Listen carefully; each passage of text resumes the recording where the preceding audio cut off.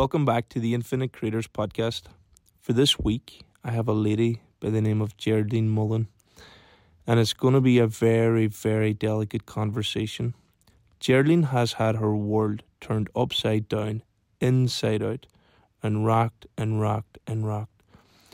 When she lost her husband and 2 kids in an unfortunate car accident where their car slipped off the road into the Foyle on a stormy night.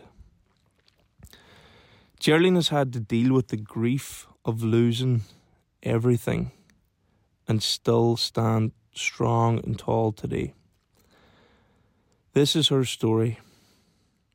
If you're enjoying the podcast, please press subscribe to receive all notifications on every release. Enjoy. Geraldine Mullan, welcome to the Infinite Creators podcast. How are you doing today? Not too bad, Ryan. Thanks very much for having me. It's a pleasure to have you here today. You've been through quite a lot in the last few years, and I suppose been on a very challenging journey. Yeah, unfortunately, Ryan, probably one that I didn't choose and one that was forced upon me. So I suppose everybody that knows of my story knows that unfortunately 3 years ago on the 20th of August 2020, my family and I were involved in a car accident on our way home from a lovely family day out. And that day my life changed in an instant, because unfortunately I lost my beloved husband John, 49, our son Tomas, 14, and our daughter Amelia, age 6. So yes, the journey that I was on took a curveball, and I've been on a different path, one I wish I wasn't on, since the 20th of August 2020. Yeah, I can only imagine, Geraldine, what that's like. I can't understand what that feels like, but I think for me to try and get an idea of where you were in life, I suppose back 3 years, or a little before that accident happened, what was life like for you? Looking back on it, it was a lovely, simple life. Myself and John, my husband John, is a native of Moville, so he would have had the local garden centre there, Moville Garden Centre, and I'm a nurse manager in Letterkenny. I would have been working on the oncology hematology day unit. We were happily married and living in the beautiful picturesque town of Moville, not too far from here. Our children, Tomas and Amelia, if you think back to 2020, it was the first lockdown because of COVID, so I suppose life had changed, and ironically John had called it the new normal, with lockdown forced upon us in March 2020, schools and that were closed. So for the kids, they hadn't been in school, hadn't been able to see their classmates or their friends, but were really excited about going back as the schools were reopening in September 2020. So yeah, prior to our accident, it was a busy household like anything else, with a 6-year-old and a 14-year-old. They come with different after-school activities. So as we called her, the boss of the house, our little ray of sunshine, Amelia, was everything from Gaelic football to Irish dancing to singing lessons to gymnastics. And Tomas then was the opposite end. He would have done his chess, he would have done his karate, he would have done his Sea Scouts. So I had an amazing husband. As I said, I worked in Letterkenny Hospital, so my duty entailed getting up and leaving for work at 7 a.m. So it was John that did the school drop-offs and pick-ups and did all the after-school stuff. So yeah, a busy household with 2 kids, but a house full of love and laughter and plenty of activity in the house. Very good, very good. Thank you for sharing. So that evening in August the 20th, 2020, can you walk me through that day of how that day was going and where it went? As I said, lockdown had been ensuing, but the kids were very excited about going back to school. Tomas would have been going into 3rd year in Moville Community College, and Amelia was going to be going into first class in Swellone. So they were both very excited about getting back to see their friends. I was in a week's annual leave from work, and we'd been at home in Galway. I'm originally County Galway, so we'd been at home earlier in that week to visit my parents and come back up on the Wednesday. And as I said, the people could probably remember that first lockdown. The weather was lovely and warm, and John, being a gardener, his business, we were allowed to do deliveries during the first lockdown, and then when he reopened, because people weren't travelling because of COVID, everybody was doing their garden, so he'd an extremely busier than usual summer, but he'd taken the rare occasion of a couple of days off. And our plan, ironically, on that Thursday, we were supposed to do the Stairway to Heaven boardwalk in Coolcam from Mana, but Storm Ellen had hit the previous night, so we had decided to stay closer to home. So the morning we spent going around the local shops in Moville, getting uniforms and sort of school supplies, and Amelia had got some new furniture for her room, so we'd been to the local furniture store to get some accessories, and then we all went into Derry. Again, Amelia, being the boss, picked the movie. I don't think John and Tomas would have picked the Snow Queen, but she was the apple of her daddy's eye, and again, likewise, her big brother. So the four of us went to watch the Snow Queen, and then we did bowling, and then we had a lovely family dinner, and we were eagerly planning what we were going to do over the next couple of days. The kids had been looking for a pup through lockdown, and because they'd been so good, we'd agreed, and they had the name of the pup. They knew exactly what they wanted, right down to the breed, and Amelia had gone online and had looked at all the accessories that she needed, being 6, everything from a doggy car seat to, everything needed. So yeah, we were excited planning our few days off, because as I said, the fact that both Mammy and Daddy were off, and then the kids were getting excited. John's birthday was coming up as well. He should have been turning 50 on the 7th of September, and me and the kids had been plotting and planning for the month previous, and we had 50 presents planned to give him on his 50th, because of COVID we couldn't do a party. So that day in Derry I'd picked up a few sneaky presents with the kids, and everything was going lovely. But unfortunately, on the way home, Ryan, unfortunately, the perfect storm, everything went against us. As I said, Storm Ellen had hit the night previous. The weather was quite bad. It was the highest tide in 5 years. There was roadworks on, and unfortunately we had a car accident just shy of Quigley's Point, just a few miles prior to us getting home to Moville, and our car ended up going into the Foyle, and unfortunately I'm the only one that managed to get out, I lost all 3 of them that night.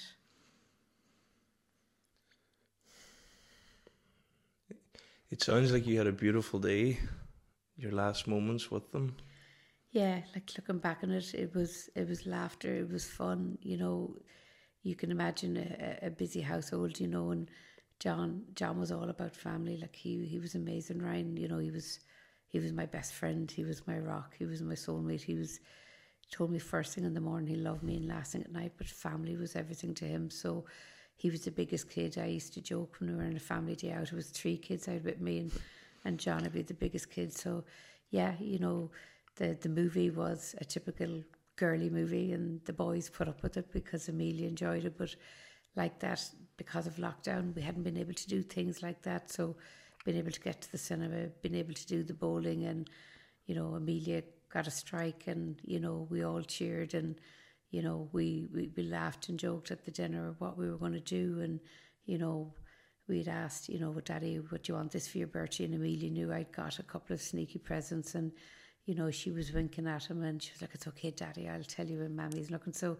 yeah, I've beautiful memories of that day. And, you know, as I said, it was just a lovely family day out. I didn't know how that day was going to end, and, you know, but I have precious memories of that day, and I can picture their smiles and hear their voices and hear their laughs. Mm. That was a moment then that your life changed. Now, we all get these moments, but, you know, to the depth of how your life changed in an instant, like, when that moment hit you, what was, like, going through your mind? Like, how did you, everything that you'd ever known was gone? Yeah, like, I don't think I'll ever get the words to adequately describe it. Like, you know, how do you go from being a family of 4 to being a family of 1 in a matter of, you know, and, like, nobody needs to hear the details of the accident. Nobody needs to to hear the trauma and the suffering. You know, I'm so grateful for all the emergency services, you know, the paramedics, the Garda Síochána, the Coast Guard, the Fire Brigade, you know, the family that stopped and you know, called all the emergency services, everybody that tried to rescue us, and then the search and rescue effort to get the bodies of John, Tomas and Amelia. And you know, unfortunately I still relive that, and I wouldn't wish it on my best enemy, because you know, the three most important people were taken from me in the cruelest of fashions. You know, Amelia was only 6, Tomas was only 14, and John was 2 weeks shy of his 50th. So they were all taken far before their time, and you know, I'll never get the answers. Why did our accident happen? You know, unfortunately it did, and for me it's like reliving a nightmare over and over again. You know, I still turn over sometimes expecting to see John on the pillow, and he's not there. His head isn't there beside me. I still close my eyes and expect Amelia to run into the bedroom and give me a hug and a kiss, and likewise I still expect my son to come bounding in. He was almost 6 foot, and you know, throw his arms around me, and then I open up my eyes and realise that that's never going to happen again. So the reality is that, yeah, it's unfathomable. And as I said, the pain, if I was to try and describe it, I don't even think I could describe it, Ryan.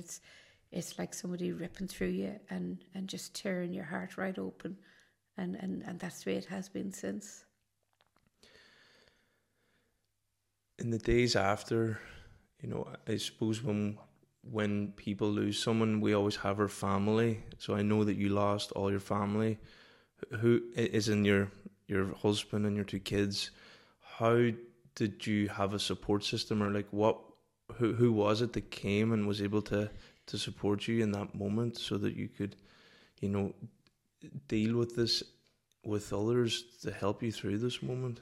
Yeah, like, you know, I'm the second youngest of 6. I'm originally Galway, and John is from a family of 5. So, you know, the immediate family, again, unfortunately because of COVID, I had some family members that couldn't travel, but any family members that could travel were there. Likewise, John's family were there, and it's our family and friends that rallied around me. You know, unfortunately, I still remember everything to a T. You know, over the coming days, you know, bringing their bodies home, the wake, the funeral, and you know, the support. Again, I'm humbled. I can still remember us bringing them home, and you know, for me, being able to bring the 3 of them home and being able to have them waked in the house for the couple of nights, and me having my final goodbye, you know, before their funeral on the Monday, was very important to me. But it's the love and support of all the neighbours, all the community and the wider community that, you know, I've said it before, they've propped me up since this accident happened. So yeah, first and foremost, our immediate families, and then my wider, you know, my friends. I've got a big support network, and they have rallied around me, and without them I wouldn't be here, you know. So I suppose John, Tomas and Amelia, the love and support they've given me made me the person I am, and then I suppose it's the love and support from everybody since the accident that has enabled me to keep going, and as I said, was there in my hour of need. And you know, as I said, that weekend, everybody, you know, the town came to a standstill. Everybody was in mourning. You know, I'm conscious I lost my husband, my son and daughter, but Amelia and Tomas lost their classmates. John was a businessman in the community. You know, I'm conscious my parents lost their son-in-law and grandchildren. My siblings lost their brother-in-law and their niece and nephew. Likewise, John's family lost their brother and their niece and nephew. So, you know, everybody's loss is unique in their own way. So I was conscious of that as well as my own loss. So for me, sitting here looking across at you, and it's something that I said to you when we first met, is like, you know, and I'd watched the video that you'd done a talk, or you'd done a speech, and you know, I suppose I see strength, you know, but that's what I see, and that's probably just me projecting. But like, what is it that keeps you strong? And are you strong all the time, or what is it every day like for Geraldine? Oh, I've got a public face and I've got a private face, Ryan. As I said, yes, the public face is the one.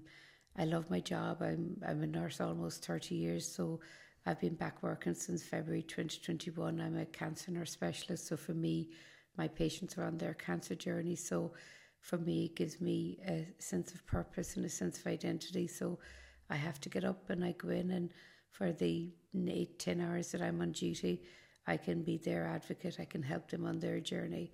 I'm John's, what was formerly his garden centre, I've turned into the Mullan Hope Centre in memory of John, Tomas and Amelia, and that's more like a community hub, again, to give back to the community because they've been so good for me. So I suppose, again, giving my attention and focus to that helps me keep going. I'm not strong all the time, Ryan. I'm not going to sit here and tell you that I'm okay, because I'm the first to admit I'm not okay, and I don't think I'll ever be okay. But I suppose first and foremost for me was asking for help and then taking the help when it was offered. And as I said, be that from friends and family, or, I've got a great GP. I got referred for counselling, and my counsellor still sees me to this day. We've chatted about this before. I'm a big advocate of mental health as well as physical health. And, there are days I struggle every day. I'm not going to sit here and say that 3 years on I'm doing okay. I'm getting up, I'm functioning, I'm going to work. My heart is still broken, and I don't know whether my heart will ever heal. But with getting the counselling, with having friends and family there, because sometimes it's having somebody, a shoulder to cry on. It's having somebody to chat to. Sometimes it's just having somebody to sit in silence with me, and it's people checking up on me. Sometimes I need company, and sometimes I just want to be all alone. The room can be full of people, and I feel so alone because the 3 people I want aren't there. So for me, there's certain triggers.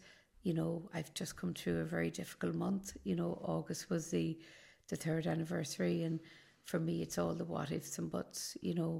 My son, half his class got their Leaving Cert results. They had their formal 2 weeks ago.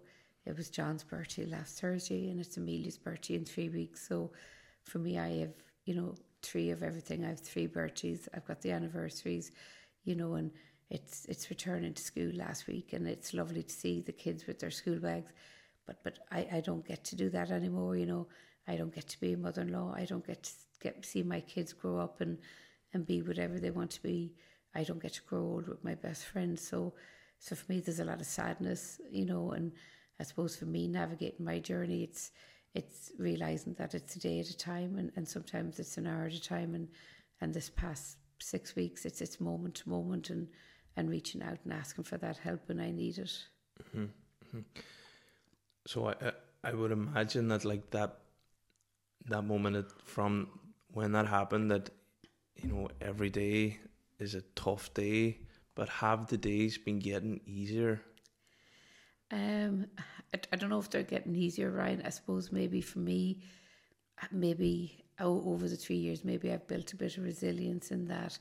Like, I know when it's coming up to a birthday, I know when it's coming up to an anniversary, that everything is so more raw. And there's this cliched lines: once you get over the first anniversary, it'll be fine. No, second year is harder, the third year is harder, and now I'm into the fourth, and it's even harder again. So I don't know if it gets easier. I suppose the way I look at it, Ryan, I'll never get over what happened to us. I just will learn to live with it over time. And for me, I suppose, again, I know when we had been chatting before, there's certain things that I look out for. One of those words is hope, and I look for a little bit of hope each and every day. And on the days when I'm really struggling, sometimes I accept today's not going to be a good day, but just do the best you can. And if doing the best I can is getting up and getting dressed, then tomorrow is a new day, But for me, never to lose hope, because I suppose John, Tomas and Amelia, they were my world, and they still are. They're no longer with me physically, but they're in my heart. And for me, I'll always look for that little bit of hope every day, and look for a little bit of purpose, and I suppose I talked to them, and I asked them, what would you do? Because as I said, John would have been my sounding board.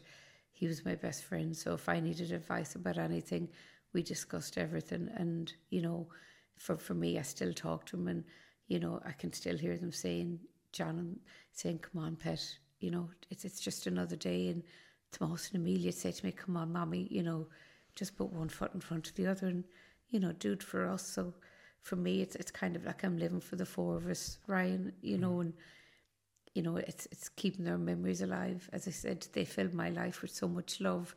And I suppose looking back on it, I've nothing but treasured memories. We weren't, I was a strict mum. The kids got timeouts.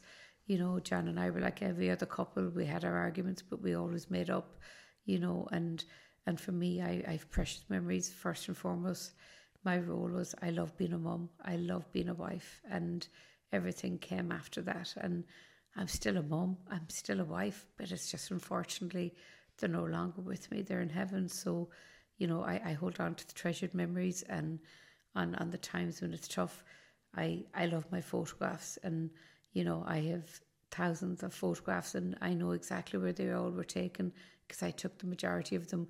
We were very lucky. We did photo shoots for the kids on their birthdays every year. So, I will look back on the photos. I will look at the videos, and think of the precious times that I had with them. You talk about hope, looking for a little bit of hope in every day. Can you give me an insight to like what that hope looks like? For me, some days, Ryan, it's actually getting up and getting dressed and saying, okay, today is tough, but it's just a day at a time. And it could be that, what. So for me today, I knew I was on duty at 8 o'clock this morning.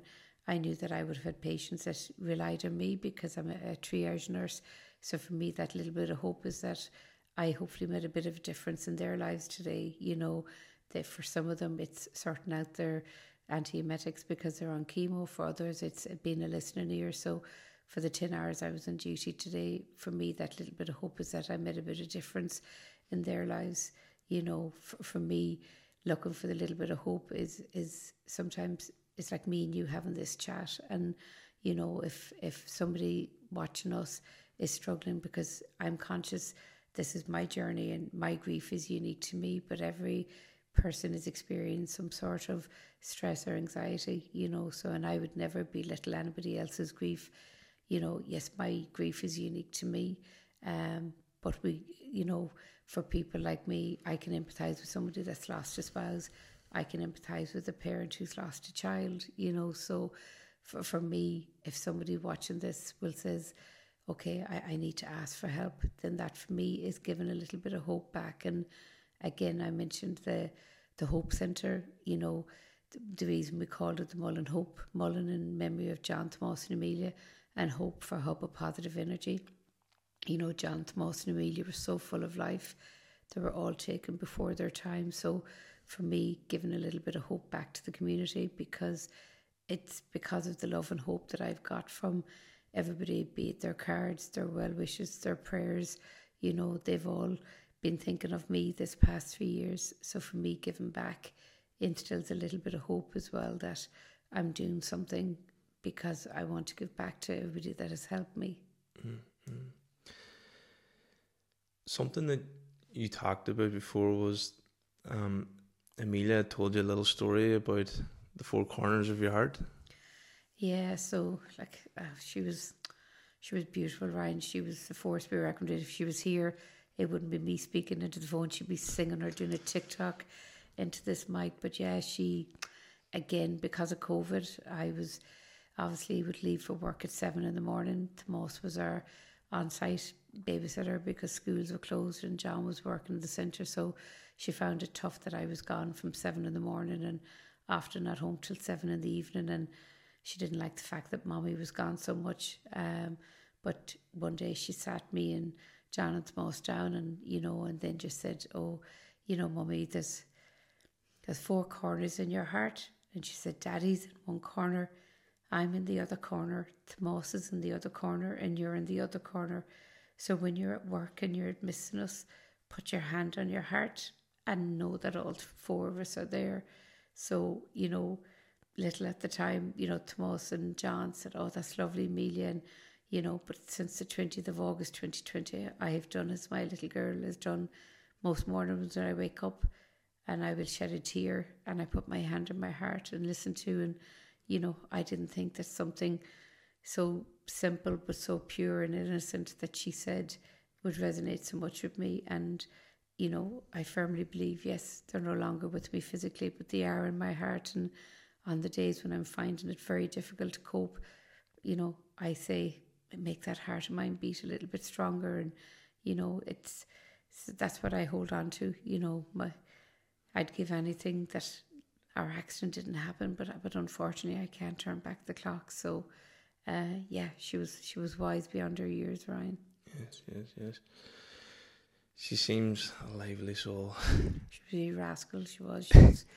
And again, I have beautiful memories. We used to do mummy-daughter time on a Sunday morning. John and Tomas used to be organising stuff in the garden centre, and she was the boss for that hour from 10 to 11. And invariably, again, it was over the shore path, picking up shells, going in the water, and invariably coming back to a little coffee shop in Muffville, Timber and Duffy, and she'd get her hot chocolate, I'd get the peppermint tea, and she'd get ice cream. And, there was one Sunday morning where she went for the second scoop, and again, I would be quite strict, and I was like, "No, you can't go for the second scoop." And her answer was, "No, it's mummy-daughter time, I'm in charge." And she was a force to be reckoned with, and definitely the apple of her daddy's eye. And she had a beautiful bond with her big brother. Tomas was amazing with her, and again, because the schools were closed, and I don't know whether it's the nurse in me or whatever, but I had a schedule, so it was 9 to 10, 10 to 11, 11 to 12, 12 to 1, 1 to 2, and I'd written up what they were to do every hour. So Tomas did her reading, did her English, did her Irish, did her maths. Within 2 o'clock was exercise. So every day at 2 o'clock, the two of them would walk over the shore path, but she had him wrapped around her finger, so most people would see them coming back over the shore path, and he giving her a piggyback or carrying her, because she'd tell him her legs were tired, and he would pick her up and carry her. So, beautiful bond with the two of them. Yeah, beautiful memories. Yeah. It seems like you live a lot with their spirit. Do you feel them? Oh, I do. For me, Ryan, like it's so hard to put into words. I talk to them every day. I still go into their rooms, and I sit on their bed, and I ask the most, what do you think Mommy should do about this? And I'm wondering, will I do this? And same thing with Amelia. I'd be like, okay, Mommy wants to do this. Do you think this would be nice? If I'm going somewhere, I'll, she loved her style. For 6, as I said, she was a little fashionista, but I've got all her little hair clips and hair bows, and I'm wearing one of her hair bows this evening. And with John, I chat to him, and I look for his advice. And there's times where it's like I can nearly hear them, and I'd be like, okay, I need you to help me, guys. I'm struggling here. And so I feel them around me. And when I'll ask them, I look for signs, be it a rainbow in the sky. We used to say to Tomas and Amelia, if we saw a rainbow, that it was Nanny Philomena, and that would have been John's mum, and she'd passed away on the 19th of August, 2010. So, our accident happened on the 20th, like 10 years to the day after Philomena passed. But if we had saw a rainbow in the sky, we would have said to the kids that it was Nanny Philomena saying hello. So if I see a rainbow in the sky now, I look at it as a sign that it's the three of them. White feathers. I love my white feathers. So if I'm walking the beach with the dogs and I come across a feather, if I see a robin, if I see a butterfly. So yeah, I feel them around me. And, sometimes, as I said, on the nights when I'm really, really down, I ask them to, I close my eyes and I picture the three of them giving me a hug. And that for me gives me solace and gives me comfort.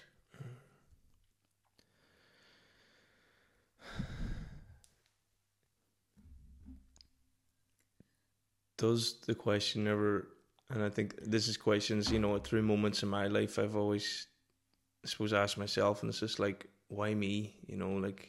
Is that something that has ever crossed your mind, or do you even feel it's possible to answer? Um, like I'll never get the answers. Like I have gone over my head. If we'd done this, if we'd done that, if we, but unfortunately, none of that is going to change the outcome. And sometimes if I say why me, then again, none of it's going to change the outcome. Unfortunately, our accident happened. I can't turn back the clock, and I just have to, as I say, over time, learn to live with it. I struggle, and on some days I find it harder to accept what happened. But sometimes it's more torment for me if I keep asking why me, because I'm not going to get the answers. Nobody has the answers, and nobody will have the answer. Our accident shouldn't have happened. I shouldn't have lost the three most important people in my life. But unfortunately, our tragedy happened, and unfortunately, I'm now on this journey that I didn't ask, and I'm now on a different path. As I said, I thought my life was I was going to grow older with my best friend, and Tomas and Amelia were going to grow up and be whatever they wanted to be. And now all I have are precious memories of the 14 years I had Tomas, the 6 years that I had Amelia, and my precious time with my beloved husband John. So for me, I just have treasured memories, and rather than looking at why me and not having the answer and tormenting myself, I prefer to look at, I was so lucky to have been loved. John, Tomas and Amelia filled my heart with love each and every day. I was fortunate to have been a mum, and the unconditional love you get from your child is so beautiful, that I'm blessed that I had my children for as long as I had. And I was so lucky John came into my life and showed me what true love was, so for that I will be forever grateful. So I look at it that way, Ryan, as opposed to the other way. It's beautiful. I think it's so important to look at what we also got in life, or the love that we got to experience, and really live in that. And you said that the love, you felt the love being poured into your heart. Do you still feel them pouring the love into your heart when you talk to them? Oh, I do. Like as I said, first and foremost, John, Tomas and Amelia have made me the person I am. As I said, John, he's beautiful. I close my eyes and I can see his gorgeous eyes looking back at me, and once I was in his arms, I felt safe. And with Tomas and Amelia, I remember holding them for the first time, and I remember holding them for the last time. And a mother's love will never end. And I suppose there's that saying, life ends but love doesn't. And for me, it's the love that I got from them that enabled me to be the person I am. And I still feel their love. I suppose, as I said, they're living through me now, and this isn't the life I want, right? I would much rather that I was going home this evening and I was doing homework with the kids, and John and I were planning what we were going to be doing for our little girl's birthday in 3 weeks' time. Instead, I'm, going home and getting ready for work tomorrow and planning an event to, remember my little girl in 3 weeks' time. So it's a different life. And as I said, when COVID happened and John mentioned about the new normal, I suppose my new normal started on the 21st of August 2020, and I'm still getting used to it. I don't know if I ever will get used to it, but yeah, their love is part of who I am, and they're part of me, and they always will be. I could chat about them, forever and a day, and I suppose as long as I live and breathe, John, Tomas and Amelia's memory will stay alive. And yeah, for me, it's their love that, as I said, first and foremost, have made me who I am. Mm-hmm.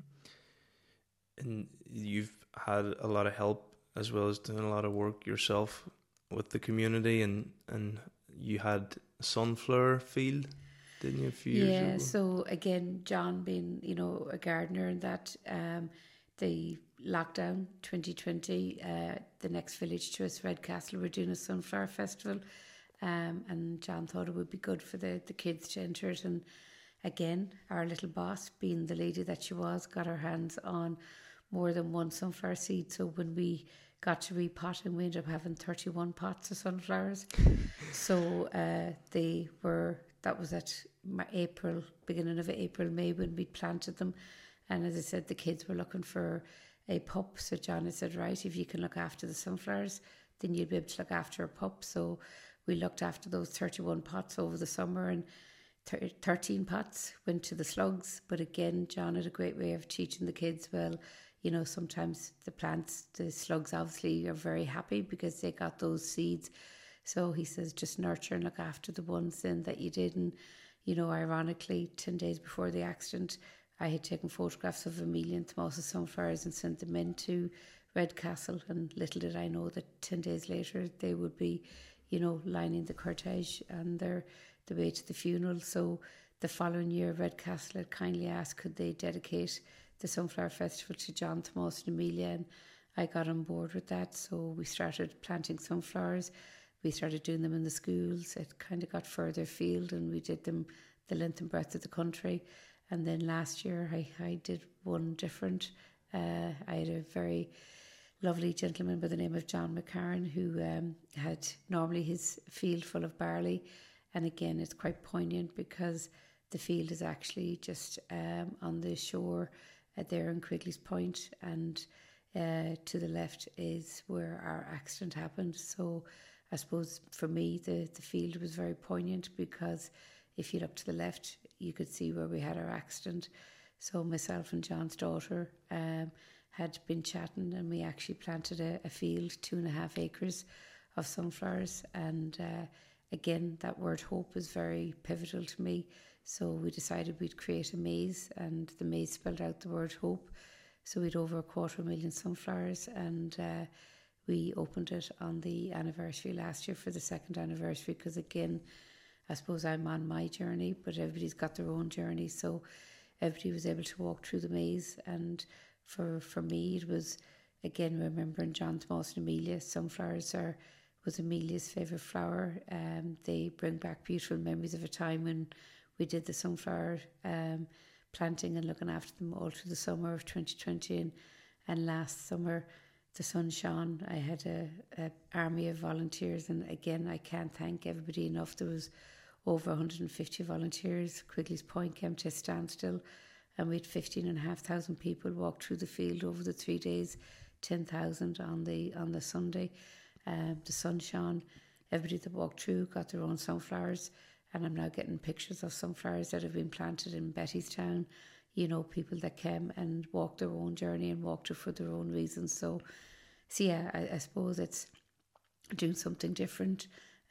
You know, the sunflower again is signified with the hospice, you know, for hope, and it's also the national flower for Ukraine, and we've welcomed a lot of our Ukrainian visitors.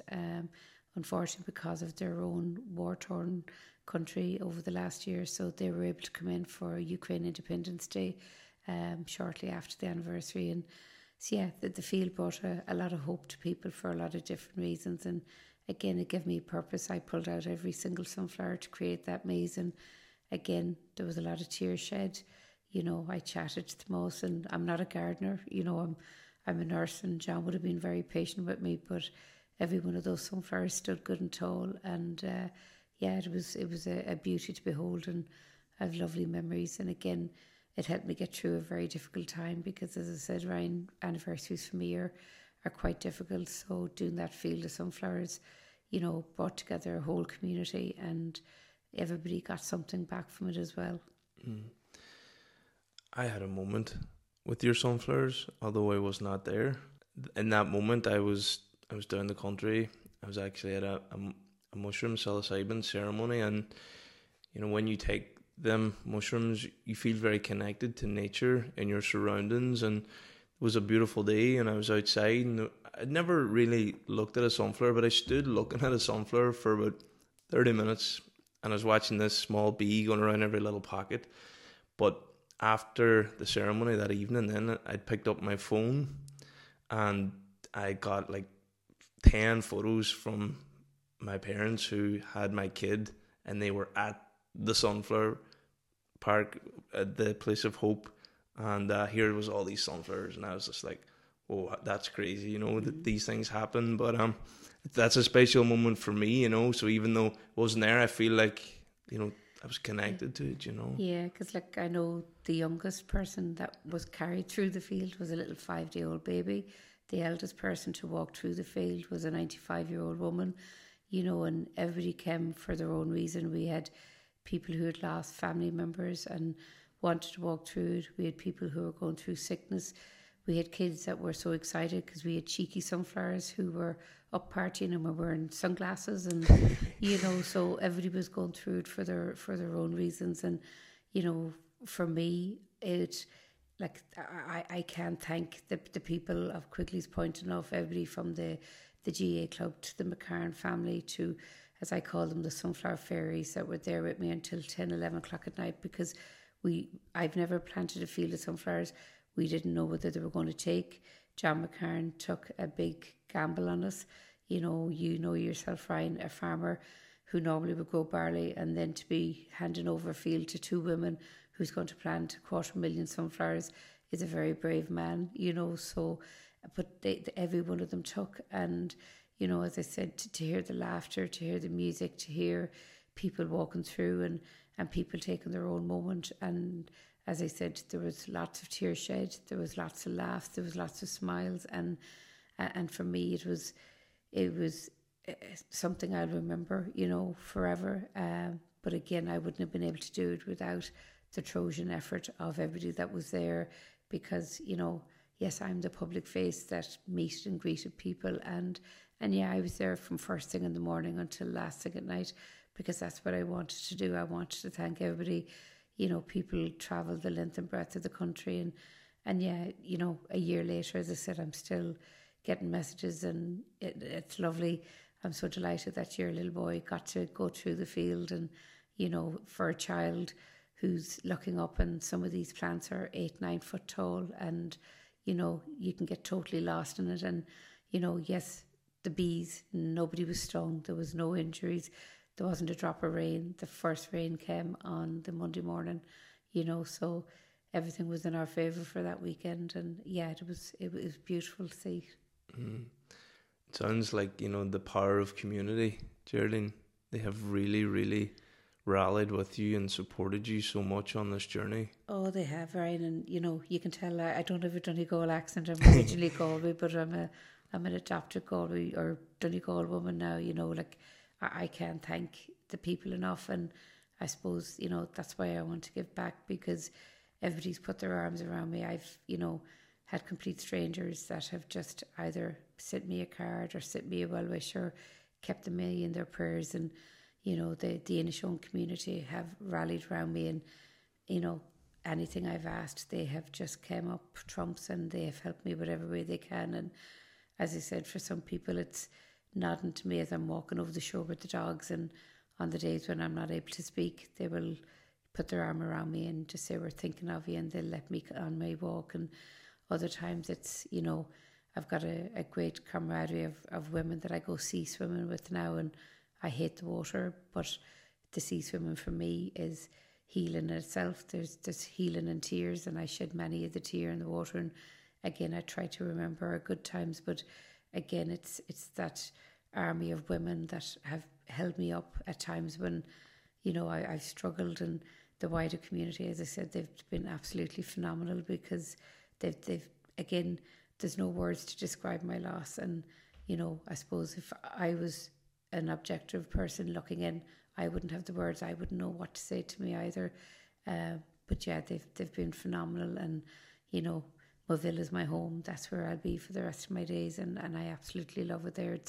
It's where I have all my memories of John, Tomas and Amelia, and I stay very connected. I'm still visit Amelia's class. I'm in contact with Tomas's, classmates, and John, as I said, was very much part of the community, and the community now have made me very much part of Muffville, and I love it. And I can't thank them enough. I'll still wear the maroon and white if Galway and Donegal are playing. That's the only time that the no Donegal top then, no? Oh, I have a Donegal top too. I've got the two-tone. But yeah, no, Donegal is home, and And for that, I'm extremely grateful. Yes. Their spirit is very alive. And you're doing another event now. Yeah, so again, birthdays would have been a big thing in our house, and I suppose for any parent that's got a child turning double digits, and especially if it's a girl. And again, I closed my eyes, Ryan, and had things been different, I know John would have gone all out for Amelia's 10th birthday, and there would have been cake, and there would have been banner, and there would have been balloons. And I suppose, I did the sunflower field last year for the anniversary, and then I was trying to think what could I do, to acknowledge Amelia's 10th birthday. She should be 10 now on the 8th of October.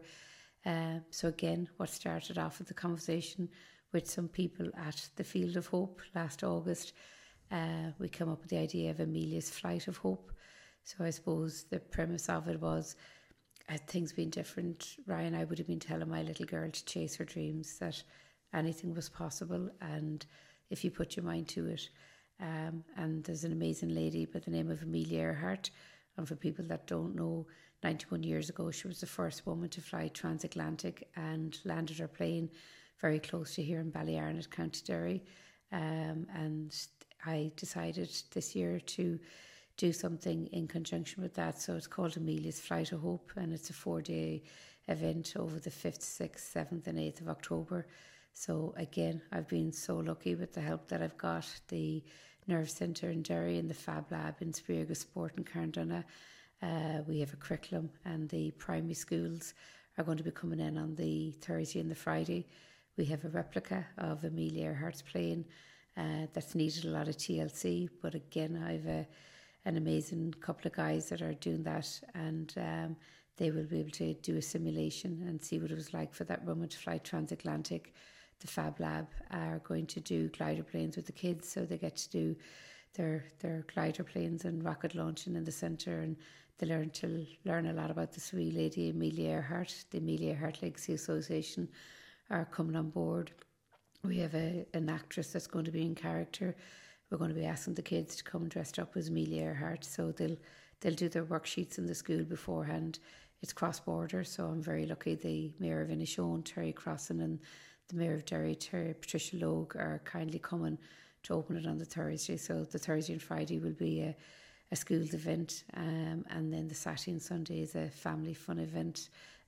Again, as I said, we've got the plane on site. There'll be plenty to do. Again, just focusing in on the sweet lady, and there'll be a tree of dreams. Again, I suppose I would have been telling my lady to chase her dreams. So for the kids, and on the Thursday and Friday, they'll be able to write their wee dreams, and it'll be put on the tree. And I suppose I'm a firm advocate. It's never too late to chase your dreams. So for anybody my age and a lot older, you'll still be able to write your dreams. We'll have some speakers on the Saturday, and then my brother has kindly wrote a song, and the Gateway Singers from Buncrana, the music has been composed for it, and they're learning it, and it's called Dare to Dream, and it's in memory of Amelia. So that'll be played on the Sunday, and if it all comes to pass, we will have a flyover where the pilots will fly from where Amelia Earhart landed in Ballyarnett over the centre. So I suppose for me, it's giving back to the community. I suppose letting the kids know what this amazing lady was like, and I suppose remember my little girl.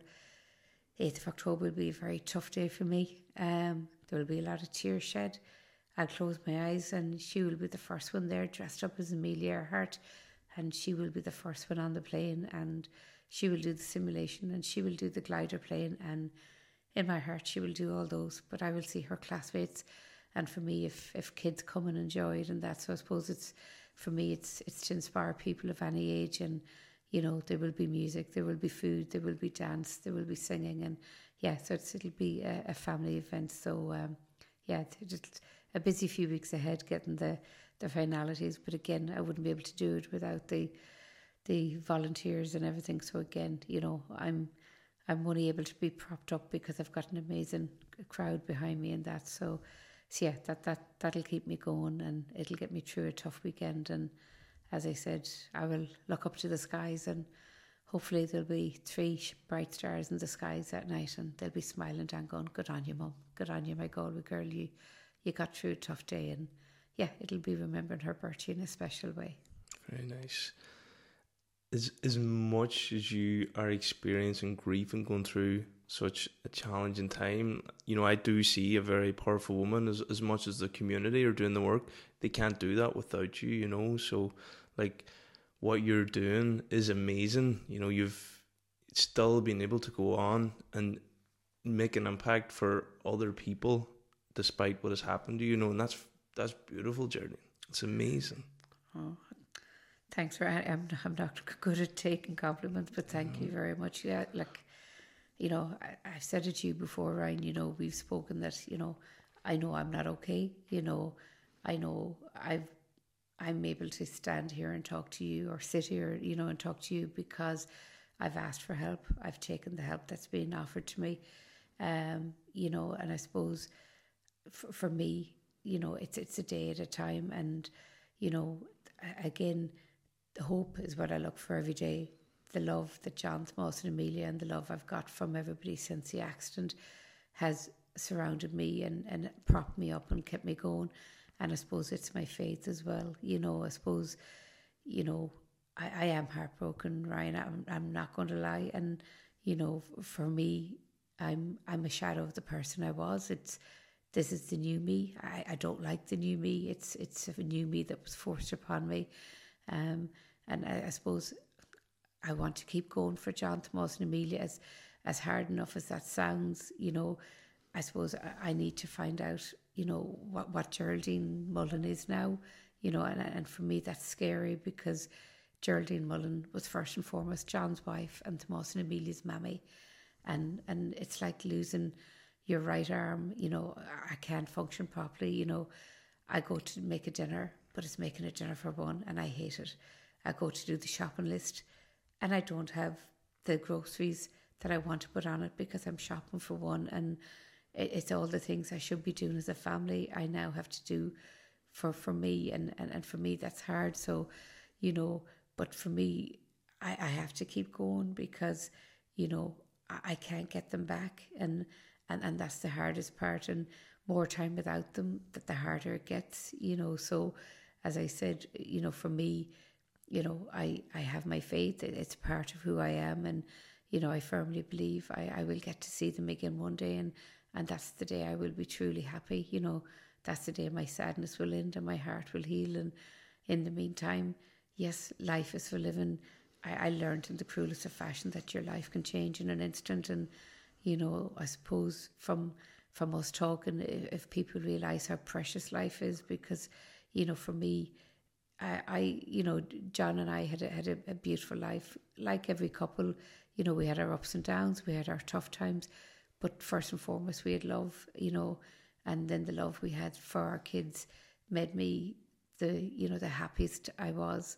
And it's those happy memories that I hold on to dearly, and I suppose for me it's living for the four of us, and it's trying to do things that they'd want me to do, and they'd want me to keep going, and they'd want me to say, it's okay, mommy, it's okay to be sad, and it's okay to cry. I have cried 1,000 tears, and I will cry 1,000 more, and for me there's healing in tears, and on the days when I'm missing them and I can't get the words out, I let the tears come, and on those days I accept that that's what needs to be done. So I suppose for me it's moment to moment, and some moments are good, and in the early days, Ryan, I found it very hard to smile, and I found it very hard to laugh, and I felt guilty because how could I laugh when my heart was broken? But then what I've learned over the 3 years is that John and Tomas and Amelia would want me to laugh, and they'd want me to smile, and they'd want me to go out with my friends, and for that moment where the grief is never going to leave me. It's part of who I am. The heartache is never going to go. But for a moment, if music was a big part in our house. My John loved the guitar. He played. Amelia thought she was the best TikTok queen, and at 6 she ruled it. And Tomas had a beautiful voice, but at 14 was so shy he wouldn't sing in front of his mum. But I loved when he had his AirPods in and I could hear him belting out Ed Sheeran and that. So music for me is beautiful. So I made a conscious decision this year to go to a few concerts because that's what John and the kids would want me to do. So I push myself, and sometimes people probably think I push myself a bit too much, but you know, by going to the concerts, it's the four of us are there. I close my eyes and John and the kids are there and they're dancing with me and they're smiling.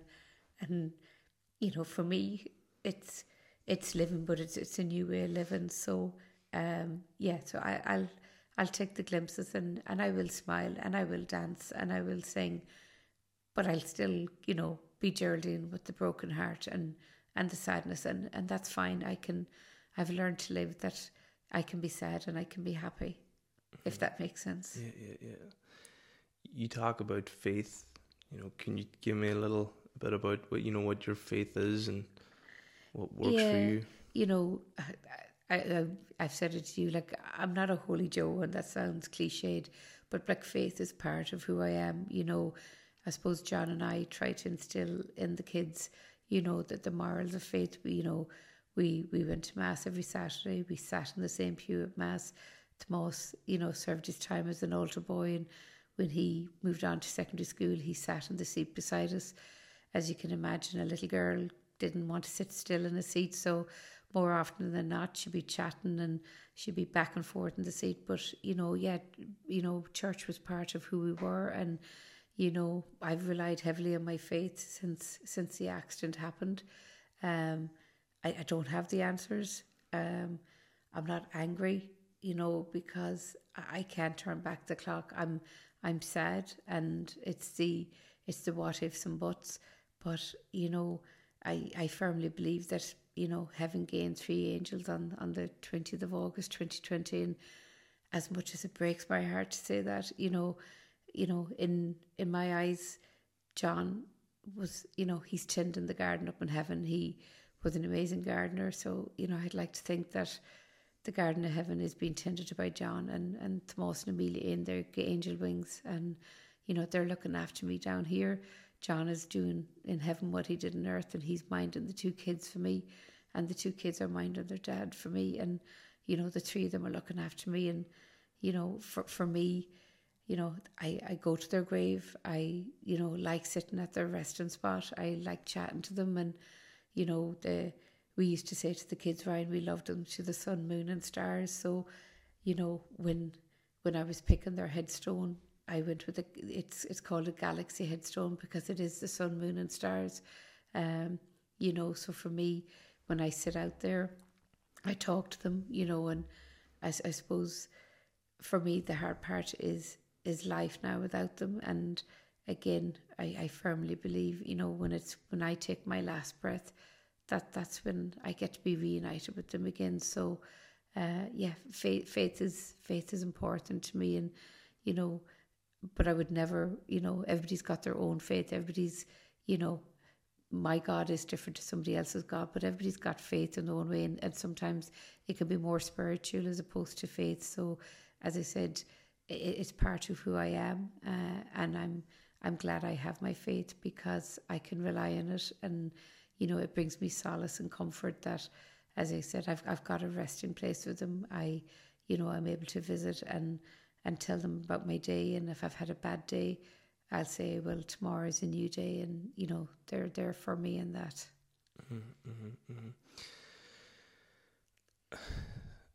So there's so much, you know, I suppose to learn from what you're going through. And if you were to give me like maybe 3 pointers that if someone else is going through grief, like what would them 3 things be to make this first step to at least starting to take care of how you're feeling and what you're going through? I suppose the first thing is, you know, don't be too hard on yourself. I suppose, you know, people have a lot of expectations. So I suppose, you know, a lot of people expect once the first anniversary is over that you should be getting on with things and you should be doing that. You know, don't put a time limit on anything. Like, I'm into my 4th year, and I would say I'm struggling more now than what I was, you know, in a different way. You know, and what I've learned, you know, is, you know, just take it a day at a time. Sometimes it's hour by hour, sometimes it's minute by minute, and sometimes it's moment to moment, you know. So, and I suppose acknowledging then that, self-care is so important because, as I said, I've got a public face and I've got a private face, but I'd be the first to put my hand up and say I'm not okay and I'm struggling, and asking for the help or taking the help. If somebody's in their early stages of grief, there's no handbook. I can't give you a handbook and say this is how you're supposed to feel 2 months, 6 months, a year, 2 years, 5 years. Anybody that says there's a handbook, they haven't everybody's grief is unique to them. I would never belittle somebody's grief. As I said, my grief journey is unique to me.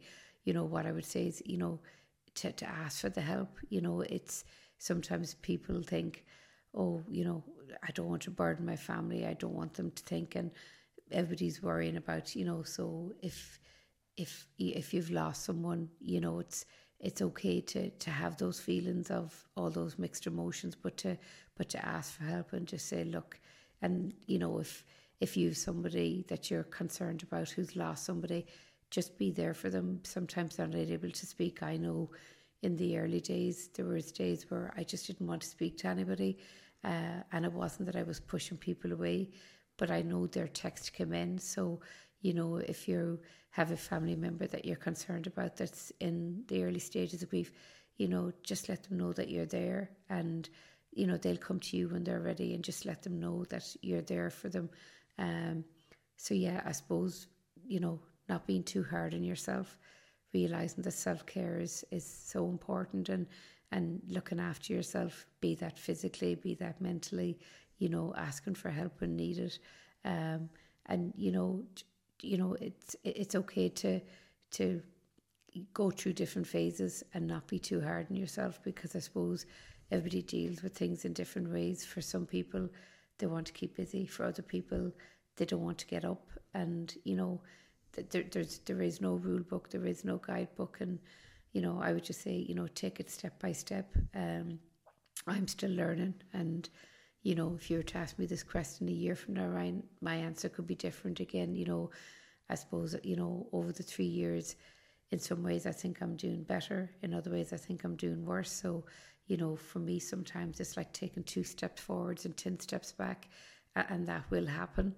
And, for a while you'll think you're doing okay, and something will hit you out of the blue. I know what happened to me. It would have been a couple of months afterwards where I ended up in the middle of it was Dunn's. I actually went in to I had to get some stationery, but I found myself in the middle of the children's aisle, sobbing, crying, kneeling on the ground and frozen, and everybody looking at me. And because it dawned on me I was never going to be able to buy my daughter clothes again, and somebody that worked there actually recognised me, and she was like, Geraldine, my brother was out in the car, he didn't know where I was, I couldn't speak, and I was frozen, but just engulfed in tears.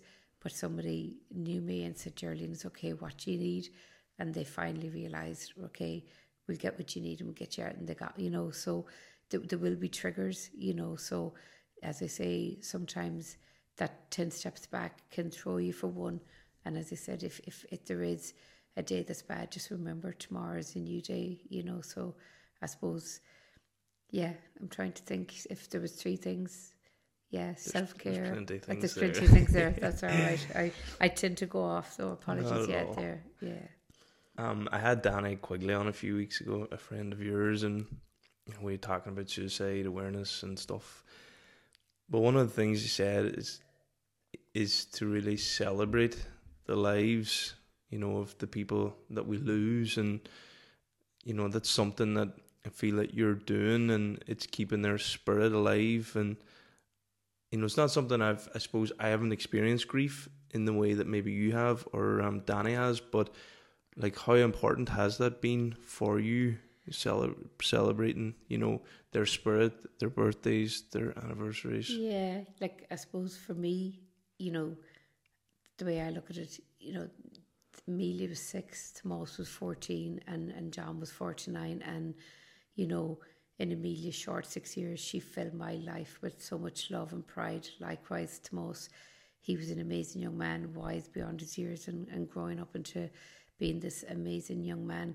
and John was just in the prime. He had worked hard all his life, and he should have been getting to the stage where we would have been planning to get the kids sorted for college, and in 10, 15 years we go off and do our travelling and that. So, for me, John was 2 weeks shy of his 50th. I know my husband loved space travel. He loved NASA.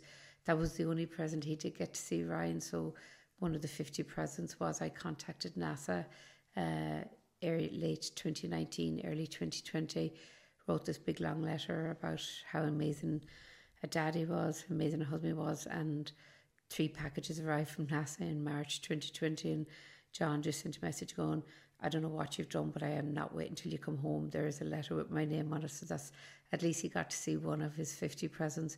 But they had sent him a beautiful memorabilia pack, and likewise a pack for Tomas and a pack for Amelia. I got none. I wrote the letter, but I wasn't looking for anything. I was just delighted he got to see it. So for me, yeah, I suppose, they were so full of life, but they were all taken before their prime. So for me, when I do things, I suppose I do it for the 4 of us now. So, when I did Amelia's Glad Rags to celebrate her 8th birthday, it was a fashion show, because my little girl, it's remembering her memory. For Tomas's 16th, I did a fundraiser. For his 18th, we're going to be doing a charity 5K. For Amelia's 10th, we'll do Amelia's Flight for Hope. So, I did the Sunflower Field. I suppose it's remembering them, but remember them in a positive way. They filled our lives. First and foremost, they filled my life with so much love. But, for all their friends, for our extended families, for the community and everything, they lost 3 beautiful people. And I suppose, remember them in a positive way keeps their memory alive. Like there is that saying, you die twice. You die when you die, and you die when somebody stops speaking about you. So John and Tomas and Amelia will forever live on as long as I live and breathe. And, I love talking about them. I love remembering them. And I suppose, yes, it's bittersweet, because I would love to be celebrating my little girl's birthday with my little girl and my husband and my son. And unfortunately, that's not possible. So in a couple of weeks' time, I will celebrate with her classmates, and Tomas's friends will be there, and John's friend and our families will be there, and we'll remember them, and we will all smile up to heaven and say yes, the 3 of them would be enjoying. So as Danny so eloquently said, it's a celebration of life, and it doesn't take away the heartache, and it doesn't take away the pain, and it doesn't take away the grief, but for the short time that I did have them, we did so much, and I want to remember them. And I close my eyes and I can see her beautiful smile and her cheeky grin. I see Tomas' handsome face, and I see my beautiful husband in front of me, and for that I want to remember them, and I want to honour them. So I suppose, yeah, if I can do things that'll give back to the community and help charity, then that's what I'll do, because it'll be remembering them in a good way. Yes. It's also, it reminds me of and it's something that I always say is you never know what's around the corner. You never know when your last moment is with someone. And I think sometimes we take that for granted. We might walk out the door without saying a proper goodbye, without saying I love you. Sometimes some people don't even say I love you, but it's something that I've really taken on board this last few years, and I try to integrate it as much as I can to the people around me that I love the most, and because you never know, Geraldine, and that's for me, I found out in the cruelest of fashions, but I suppose Ryan, I was so fortunate. I was our house was a lovely, simple house, but one full of love. So I was surrounded by love, and I know not everybody's fortunate enough to have that, but for me, yes, it's to make people realise to cherish every moment, because I didn't realise the 20th of August was going to be the last day I spent with my family. It was a beautiful family day out, and I have beautiful memories from that day. So for me, to make people realise, to tell the ones you love them, to hug and kiss your children tight, because I would give anything for one more hug with Tomas and Amelia and John. But I don't get to do that, and it's that phrase as well, you know, you don't realise what you've got until it's gone. And I was so lucky, you know, that I had three most important people in my life who showed me love each and every day with every breath they took. And I cherish the memories, but all I have are memories. So for people that are here and are listening to us, you know, tell the person you love them, you know, and, you know, show it, you know, give them a hug, give them a kiss, and appreciate life, because as you say, you know, none of us know what's around the corner. And, you know, had somebody told me what was going to happen, you know, I didn't know what was going to happen to us on our journey home that night. And, you know, for me, it's making people realise, you know, to appreciate life and to cherish those moments, because they are so important. And for me, yes, it's you know, to tell the people you love them. Mm-hmm. When you are reunited with them again, what if it was like Earth and you had one day, what would that day look like? Oh, first and foremost, it'd be the biggest, squeeziest hug and a million kisses, you know, and I would hold on to them, Ryan, and I wouldn't let them go, you know, and I would just love to hear their voice. All I want is, you know, for my little girl to hear those words again, Mommy, I love you. And likewise to most to say, Mum, you know, I love you. And to hear John, to hear their voices, and to feel their touch and their kiss. That's all, you know. I would feel safe in their arms again, you know, because we used to do, you know, silly things like, you know, the kids would jump in on top of us in the bed in the morning. You know, Tomas was 14.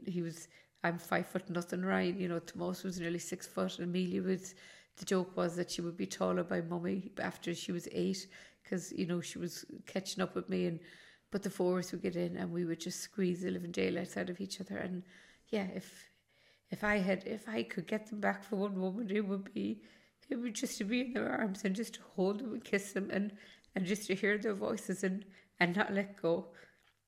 And in my dreams I do that. You know, there's nights where there's no consoling me, and you know, I close my eyes and, you know, I'd be like, John is to the right, Amelia's lying on top of me, and Tomas is to the left, and all four of us are there, you know.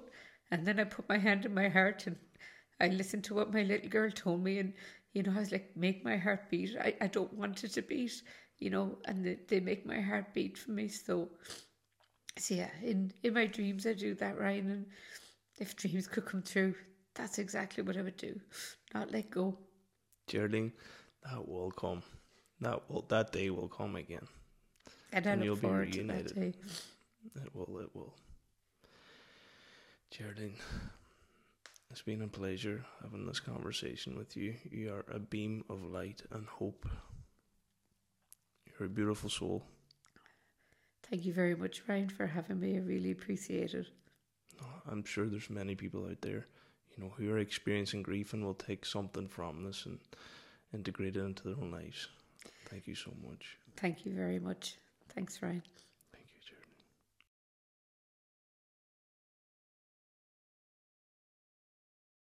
That was both a really difficult conversation for me, but also very beautiful. I'm very grateful for Geraldine coming on to share what she's gone through, what she's still going through, and, you know, how she's learning to live every day.